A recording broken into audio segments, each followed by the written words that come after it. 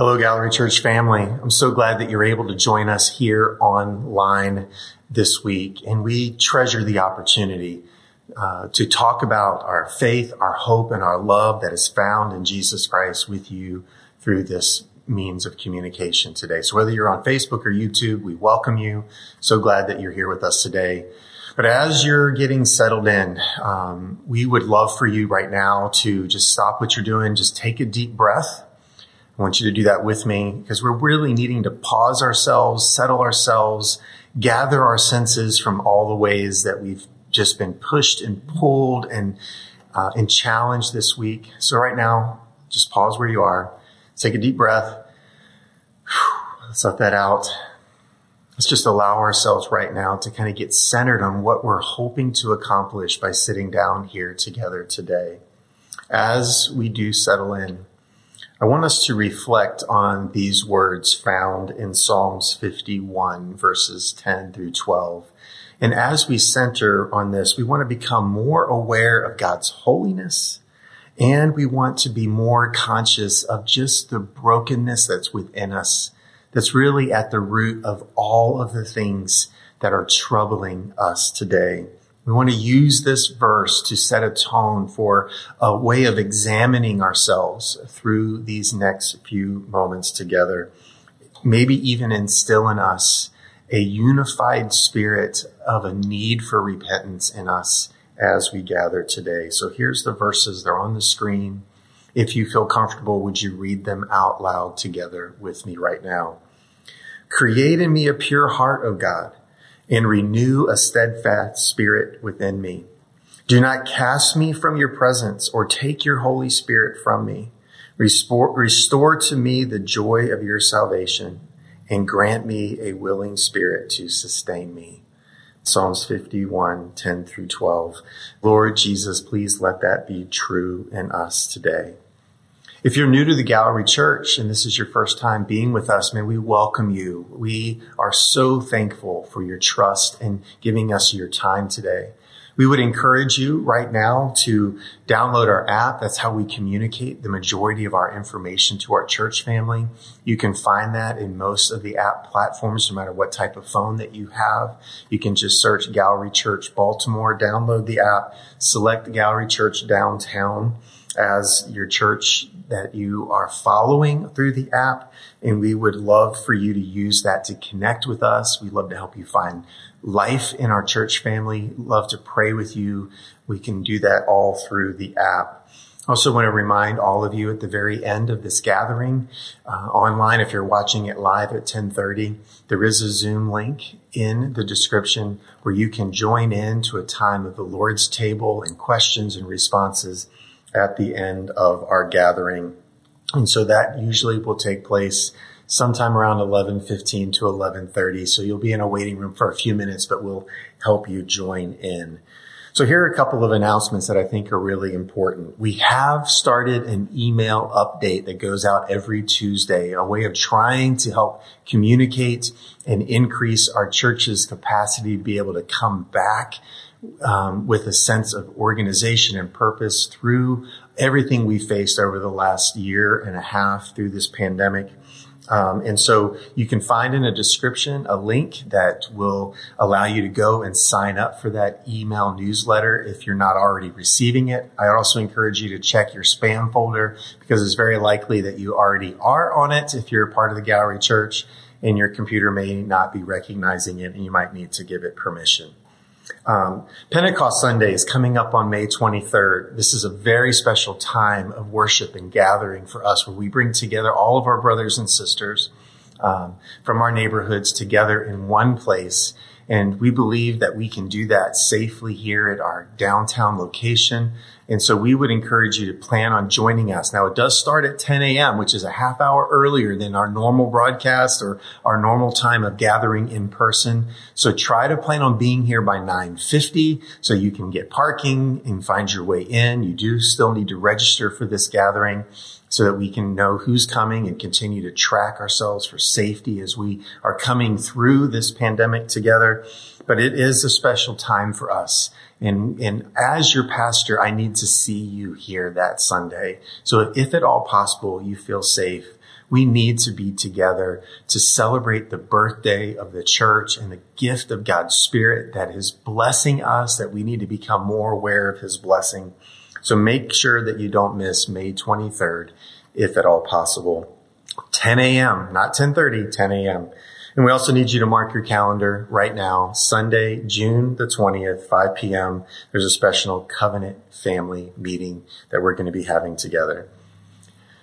All right, one of the things that we've been doing online and in person through this pandemic has been reminding ourselves every Sunday through a common prayer together of the generosity of our Father in heaven and the way that he's lavishly loved us, and using that as a reminder of how we should be lavishly loving and being a generous display of God in our community and around our family today, just like our Father in heaven.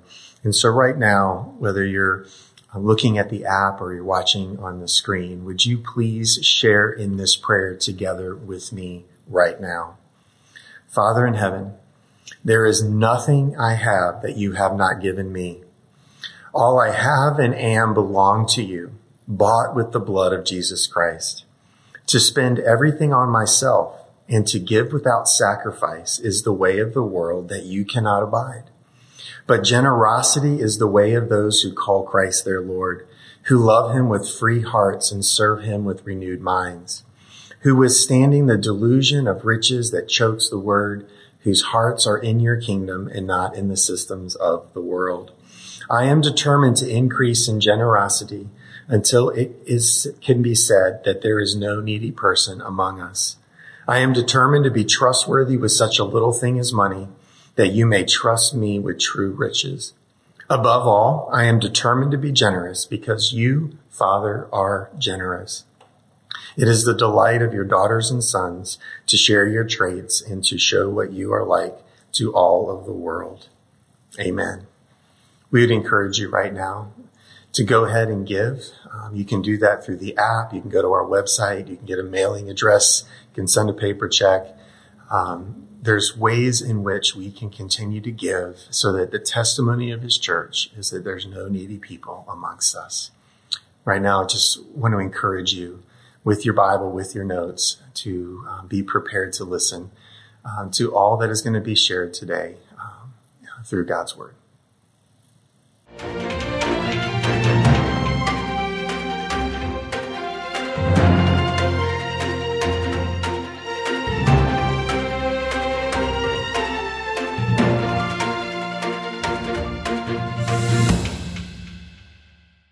Welcome to week 6 of our 7-week series, A Culture of Goodness. A church's culture matters. We believe that as we live in a culture, our culture begins to live in and into us. How we understand and feel about our Father in heaven is formed and fostered by the church we attend. This week, our focus is on nurturing truth. In God's grace, the Holy Spirit opens us to the truth, transforming us into new creations and a community of goodness. When we learn and embrace God's truth, we can effectively talk to our neighbors about Jesus as Lord of all, and we will live lives that announce the good news of Jesus Christ. Telling the truth is at the heart of the circle of Tov. But truth-telling is not instinctive in toxic cultures where false narratives proliferate. It must be developed, becoming a way of life, a way of constant exposure to our Tov God, who reveals himself in Jesus Christ. Laura Barringer. Sorrow is feigned. Confession is partial. Forgiveness is exploited. Restitution is an afterthought, and reconciliation is an illusion, as long as truth remains unnamed. Dr. Wade Mullen. Jesus said to the people who believed in him, "You are truly my disciples if you remain faithful to my teachings, and you will know the truth, and the truth will set you free." John chapter 8, verse 31 through 32.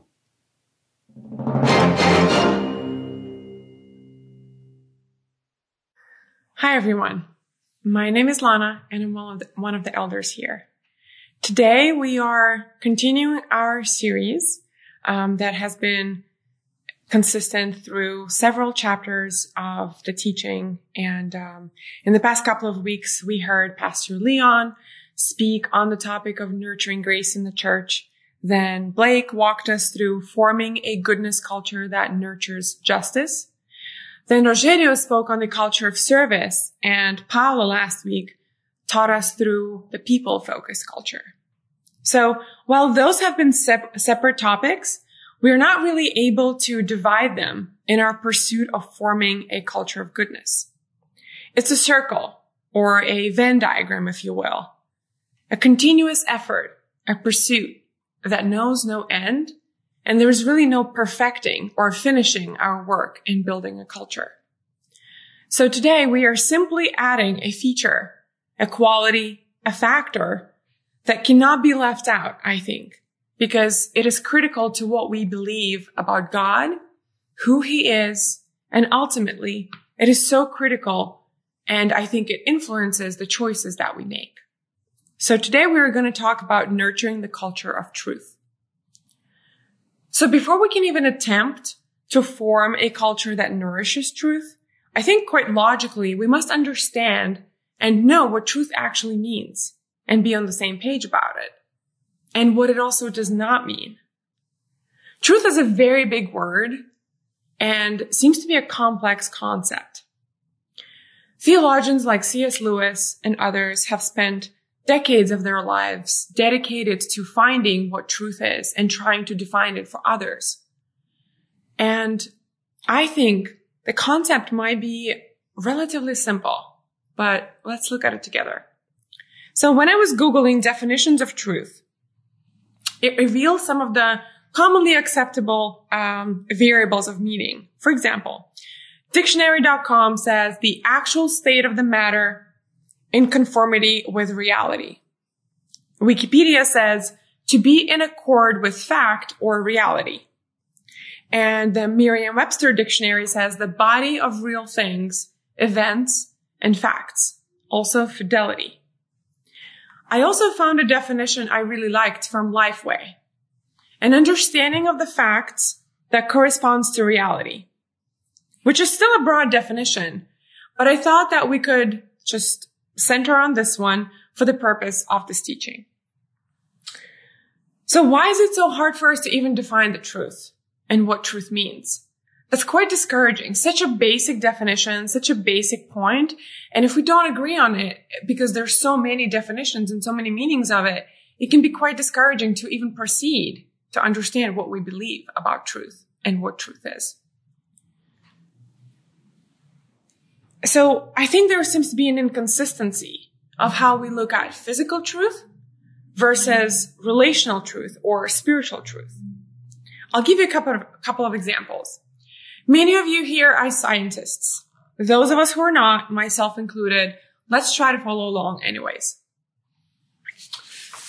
There is no room for broad-mindedness in the chemical laboratory.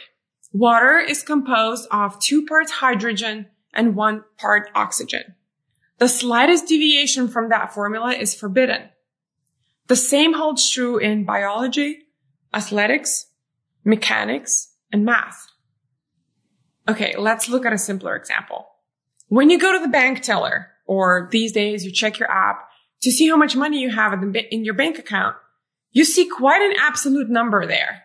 There's not a theory about it. I mean, you may have a theory about it. You may try to negotiate with your bank to see whether they see $350 in your bank account and you see a $500 balance in your bank account. But ultimately, it's a number. It's an absolute number that it is really non-disputable. You just have to go with it. But when we look at truth in the metaphysical world, we want it to be fluid, non-factual, morally neutral, and open to interpretation. We hold this position because spiritual realities make moral judgments about right and wrong, about our behavior, about our opinions. So why are we so much more broad-minded, even as Christians, on the topic of truth?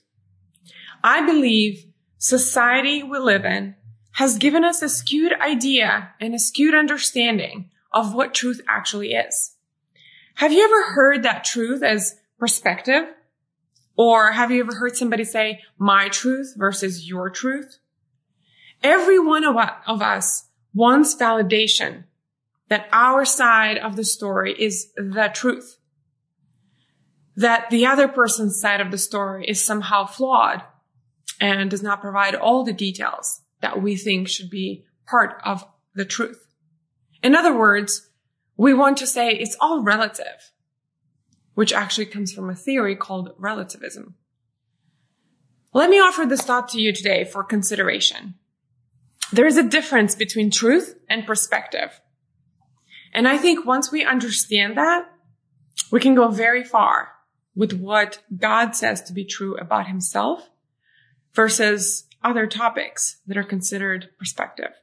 And we can debate them for ages. In fact, the question of truth came up in the court where Jesus himself was persecuted. Pontius Pilate himself asked Jesus, "What is truth?" Let's look at the verses together. John 18, verses 37 through 38 says, "You are a king then," said Pilate. Jesus answered, "You say that I am king. In fact, the reason I was born and came into the world is to testify to the truth. Everyone on the side of truth listens to me." "What is truth?" retorted Pilate. With this, he went out again to the Jews gathered there and said, "I find no basis for a charge against him." So let's pause here and dive deeper.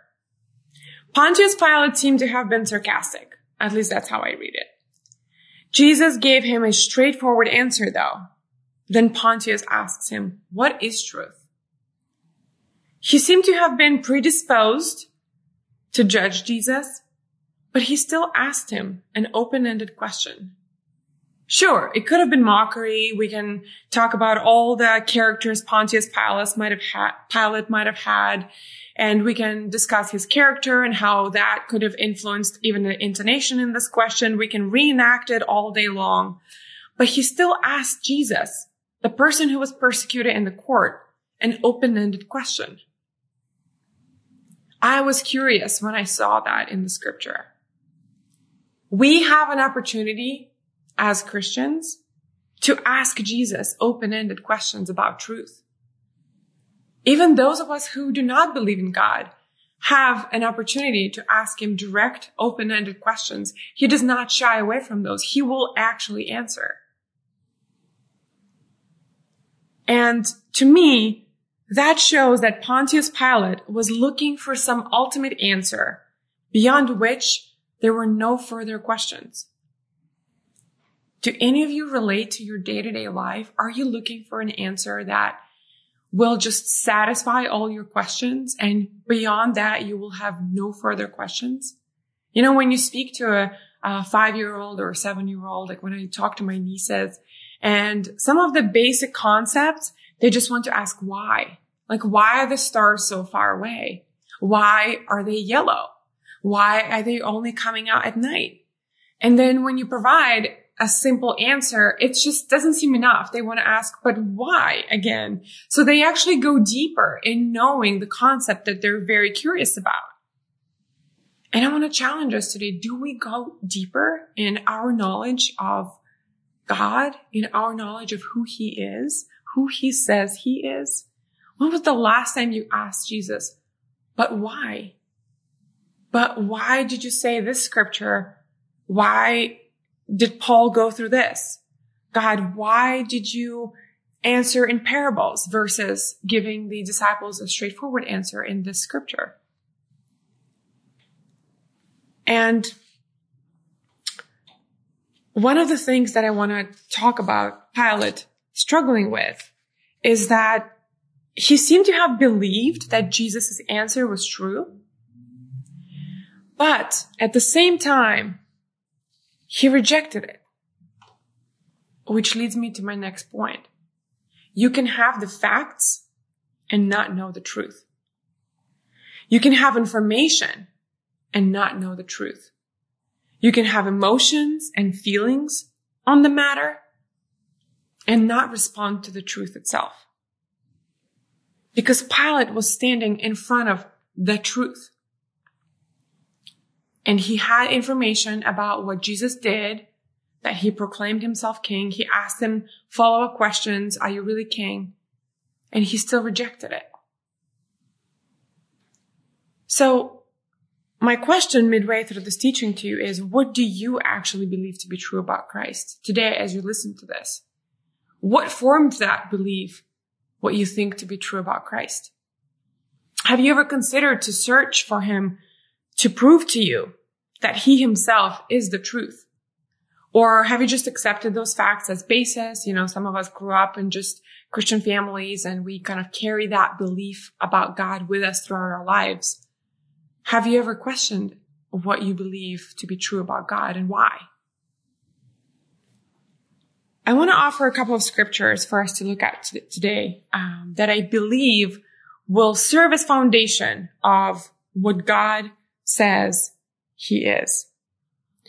John 1 verse 14 says, "The Word became flesh and made his dwelling among us. We have seen his glory, the glory of the one and only Son, who came from the Father, full of grace and truth." John 8 verses 31 through 32 say, "So Jesus said to the Jews who have believed him, 'If you abide in my word, you are truly my disciples. Then you will know the truth, and the truth will set you free.'" John 14 verse 6 says, "Jesus answered, 'I am the way, the truth, and the life. No one comes to the Father except through me.'" John 16 verse 13, "But when he, the Spirit of truth, comes, he will guide you into all the truth. He will not speak on his own. He will speak only what he hears, and he will tell you what is yet to come." And lastly, John 17:17 says, "Sanctify them by your truth. Your word is truth." Now that we have looked at the definitions of truth and its source, or rather, who truth is, let's look at infusing truth into our culture. How do we actually do that? I have some good news. We don't have to do it by ourselves. In fact, we can't. We as Christians are called to abide in the Lord. John 15 verse 4 says, "Abide in me and I in you. As the branch cannot bear fruit of itself unless it abides in the vine, neither can you unless you abide in me. I am the vine, you are the branches. He who abides in me and I in him bears much fruit. For without me you can do nothing. If anyone does not abide in me, he is cast out as a branch and is withered. And they gather them and throw them into the fire as they are burned." So once we abide in him, which is a continuous verb, you don't just abide once and then you're like abiding forever as a habit. It's a continuous effort. It's an action. It's a pursuit. Similar to what I was saying, how forming a culture, I was saying in the beginning of this teaching, forming a culture is not a one-time thing, and you never arrive at forming a culture of any kind, whether it's your family, your office environment, it could be your community, it could be just your friendships. You are continuously infusing your culture with actions, with words, with edifications, with service, with truth, with love, and with focusing on others versus focusing on yourself. Because if there's a culture where the person focuses on themselves, people will quickly start falling away. So abiding is a lifestyle. It stems from a conversation with God, a relationship with God based on love, not fear, based on a mutual pursuit. We learn how to mimic him. We learn how to listen to him. We learn how to recognize him. We learn how to abide in him, how to act like him. And he doesn't deny that. He always reciprocates that request because he yearns to spend time with us. He yearns to know us more, for us to know him more. And as we learn how to abide in him, our sinful desires will be changing, and we will pursue truth with God's help, by definition.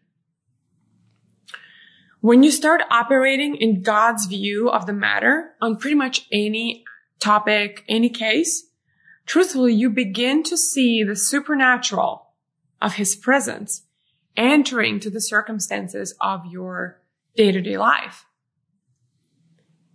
In the book that we've been going through as part of the series on Tov, the goodness culture in the church, says, if God is the truth, our faith is the truth, and we are to walk in the truth, and anything that opposes the truth or undermines the truth is not of God and not part of the truth-telling Tov culture. There is no room in a church called Tov for lying, for deceit, for cover-ups, suppressing, gaslighting, or spinning the truth. All of those things are toxic. Telling the truth is who we are as Christians because we abide in Christ. So I'm going to pause there. And in the beginning, when I was trying to define truth or find different definitions of truth, it says in the word that in the Bible that Christ is truth. So it's not what truth is who truth is. That becomes part of the definition of a person, that actions no longer define you. That definition defines you. And if we abide in Christ, we are also becoming truth, meaning it cannot be separated from who we are. Just the same way as we cannot be separated from Christ once we dedicate our life to him. So,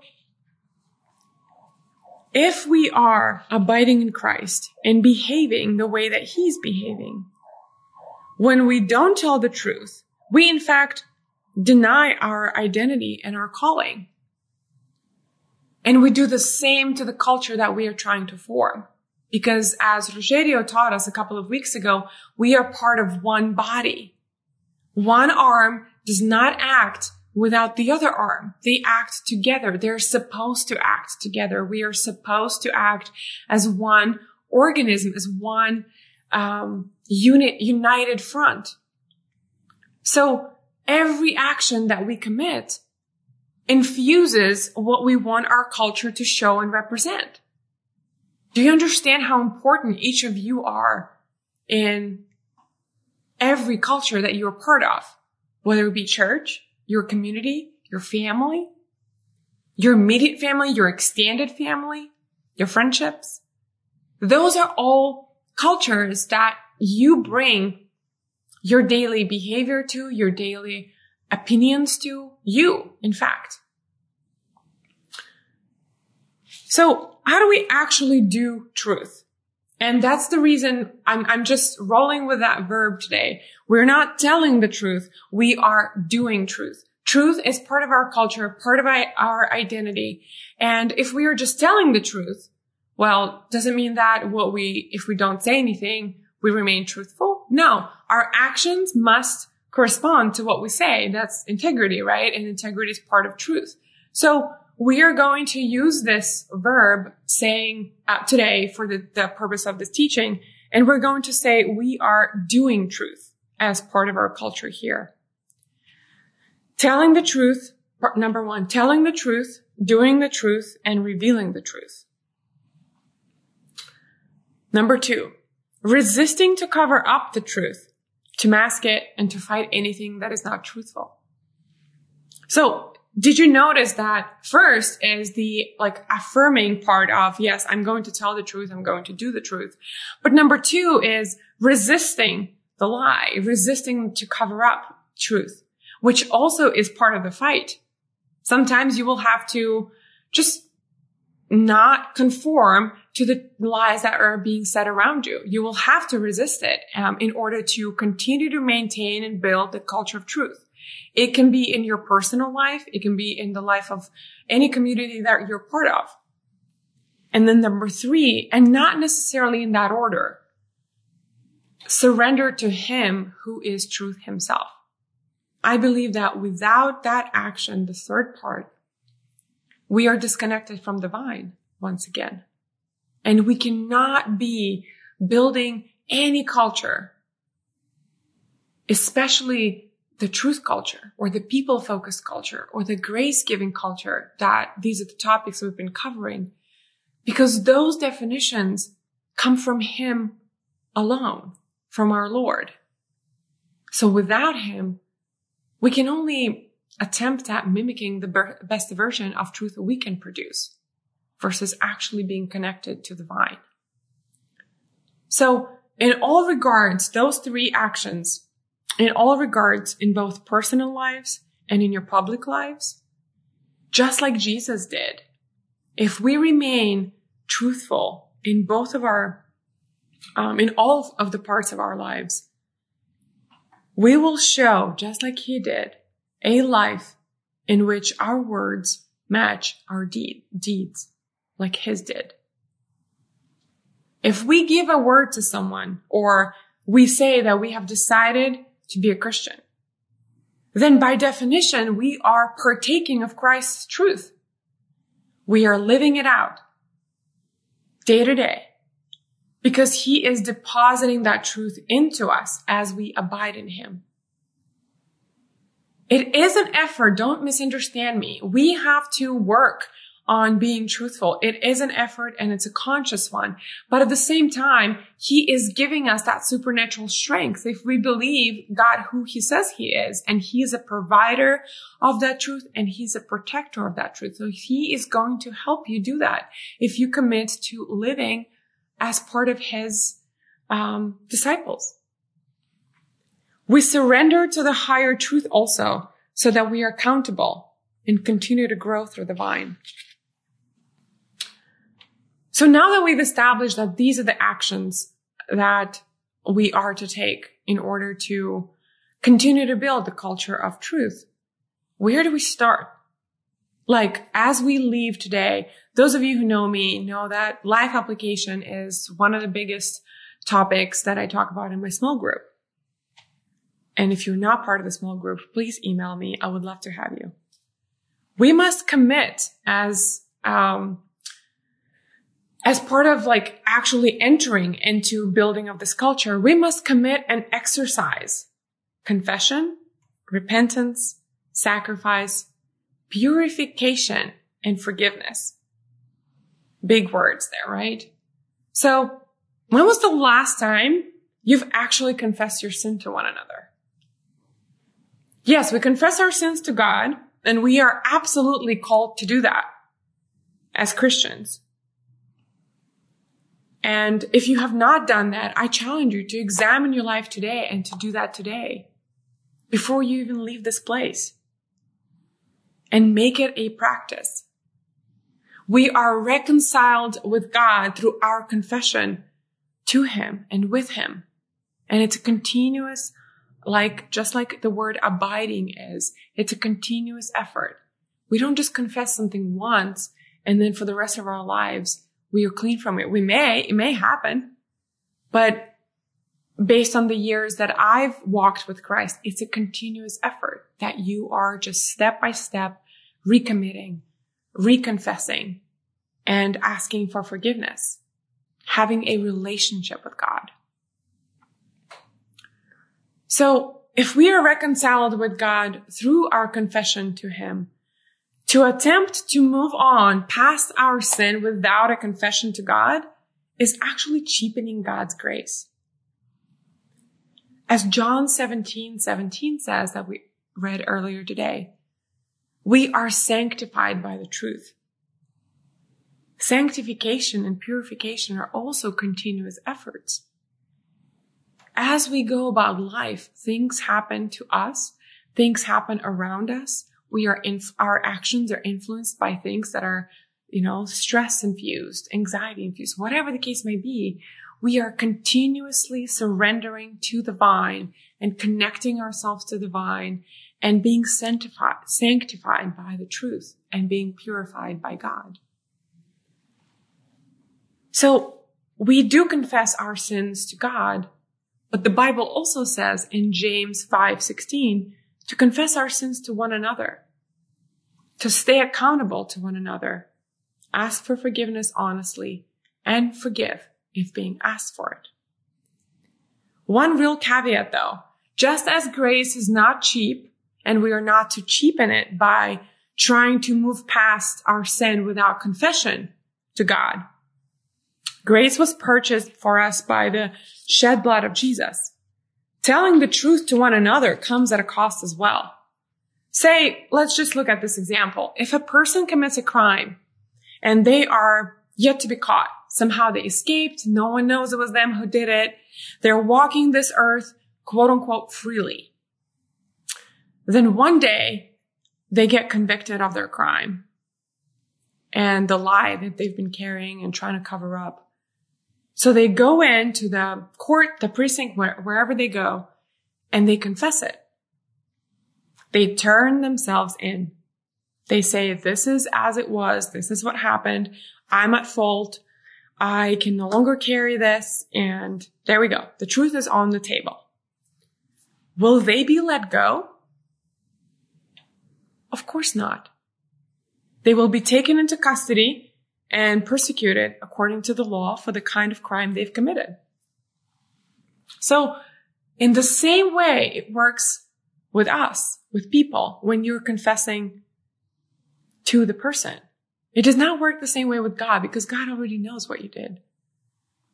But when you're confessing to another person, truth might cost you. And I want to be completely honest with you about that today. It might cost you that relationship, or it might actually salvage it. You never know. You have to take the risk if you want to live a truthful life. Because I believe confession works wonders in the eyes of another human. And lying and covering it up may even take you further in damaging that relationship. But you never know until you actually speak up and confess to one another. Sometimes we think keeping the truth, or by keeping the truth, we might be protecting the other person from getting hurt. But in fact, that is just us thinking about ourselves and not building a people-focused culture, which Paula spoke about last week. God pursues the truth. He reveals the truth, and He is the truth, as we've established earlier. In a church called Tov, truth-telling becomes the way of life, a way of constant exposure to our Tov God who reveals Himself in Christ Jesus. Plus, we serve a special God. In His grace, the Holy Spirit opens us to the truth.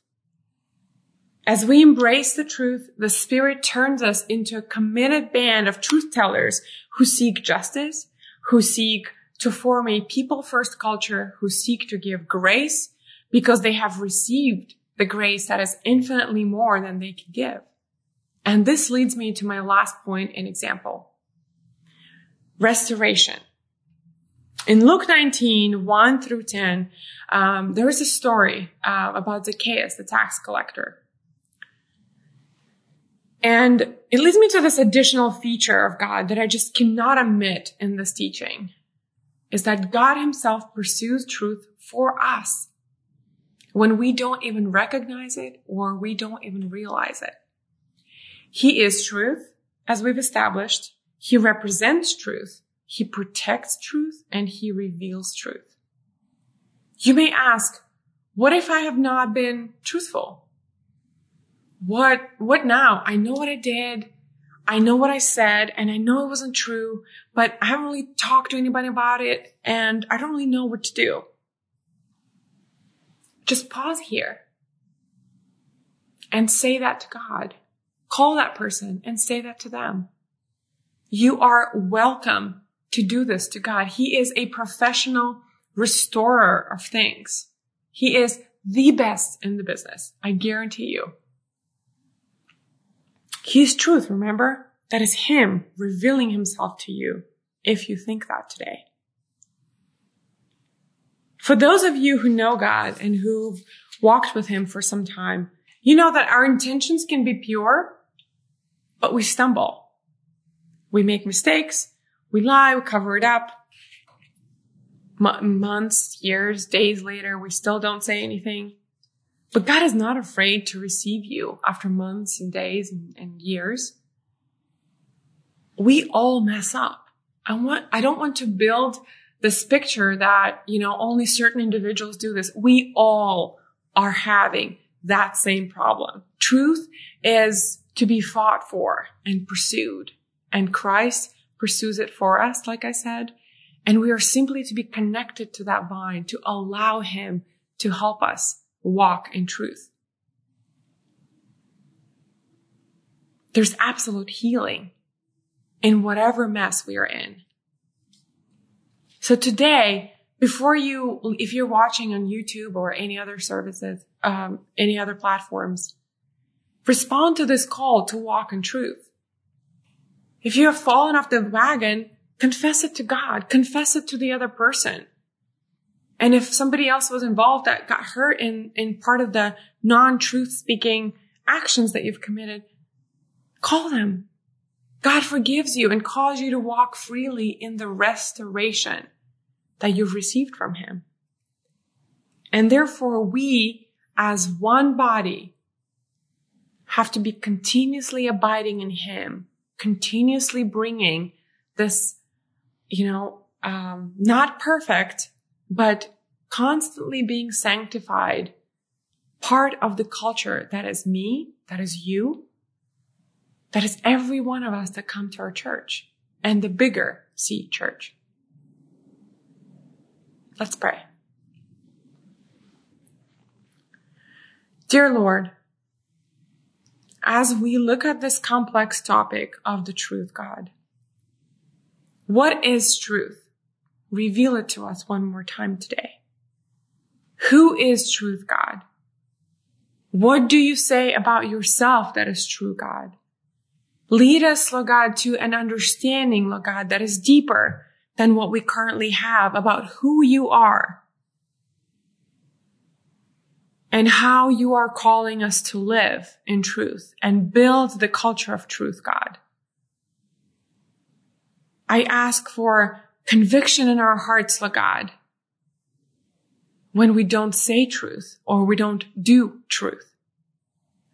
I ask, Lord Jesus, for an absolute healing, confession, Lord God, for a safe place, Lord God, in our body, Lord God, as Gallery Church, Lord God, in our body as every growth community, in our body as people who are present in this room here today. I ask, Lord God, that there be healing, that be a restoration, Lord God, as we restore our relationships with you, you restore relationships between one another. I ask, Lord God, that as we are going through this Tov culture building, Lord God, I ask Jesus that every single cube be put together, Lord God, by you, Lord God. Help us, Lord God, focus on you as we do it. As we give grace, as we tell the truth or do the truth, as we build the people-focused culture, as we seek justice, Lord God, those things are impossible to achieve without you. And I ask, Lord God, that you are with us, that your presence be with us as we do this together as one church. In Jesus' name I pray. Amen.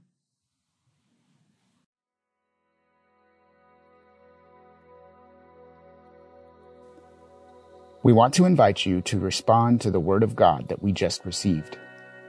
We know that He is speaking and working in our hearts. Have you ever stopped to ask yourself, what is the truth? What do you believe to be true about God, Jesus Christ, and the Holy Spirit?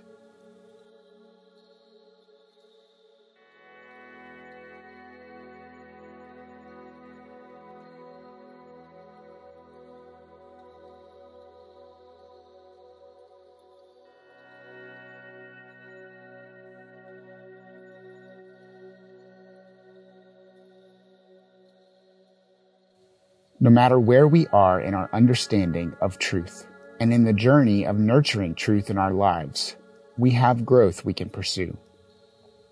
Ask the Holy Spirit to reveal the next step in the truth journey you need to take today.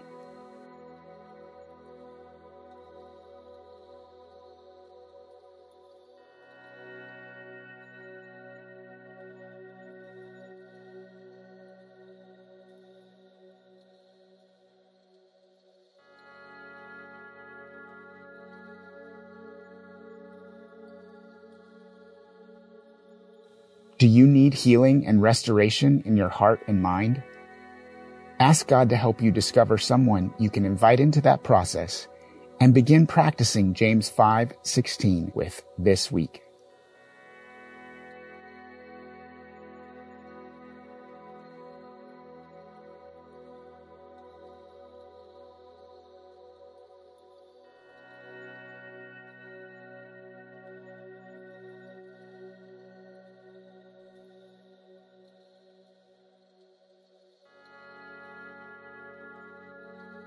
Let's respond to the Holy Spirit, acknowledge His work in us, and celebrate that we are lavishly loved by our Father in heaven and our Lord Jesus Christ.